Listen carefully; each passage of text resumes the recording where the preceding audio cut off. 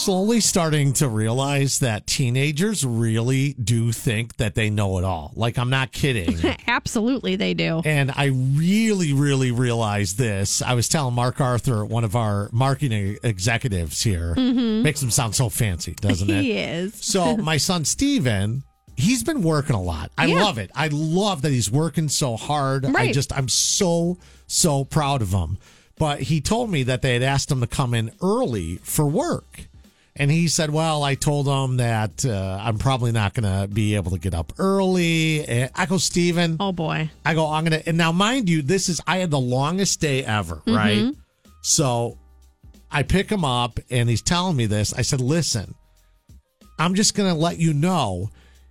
You don't have to tell your boss or manager anything more than you're not available. Right. That's something that I have over-explained. You learn later in life that you don't owe that explanation to your employer. Now, and I know there's a lot of people that are close with their coworkers and think their boss is their best friend, etc. Like, I consider ourselves friends with our boss. Right, of course. And so we share that information, gladly. But I said, Steven, don't say, like, oh, I'm not going to be able to get up early. Like, that just sounds bad. And, of course, he was like, listen, the manager is just a little bit older than me. It's okay if I go, okay, all right. I go, obviously, you have lived life longer than me. You're 17. Right. And it was really the first taste of, like, I think I'm imparting some great parental advice, right? Yes, of course. And he's like, no, he's like not having it at all. That's because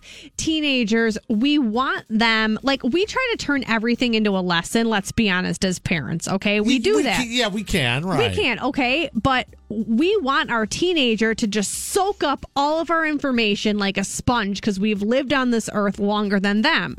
But what ends up happening is when they get that advice, somewhere deep down, they realize that we're right, but they will never admit it, so they get defensive about it instead. And so what Mark, who we work with, said is sometimes they don't realize it until it's too late. Exactly. And I said, man, there's something. And I sat there and, we've known Mark for almost 14 years now. Right. And I go, God. And I mean, my kids were toddlers when I started working at the radio he said station. That. You remember when Joe's kids would run around here like menaces? Yeah.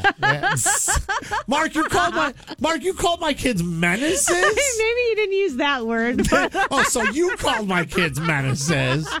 But yeah, Steven just at 17, he knows it all. And now Adam started working, which is awesome. He had his first day. Wait, he's working? Like, yeah, he's working. Okay, are you going to say where he works? I don't want to say where he's working because I don't want it's public. Okay, a lot of people go there, and I don't. Because Steven already has had people come in and say, "Hey, are you Joe's kid?" Yeah. I'm like, man, too bad you don't work on tips. You might be able to make out. You're just a cashier. Right. But yeah, so Adam, they're so different.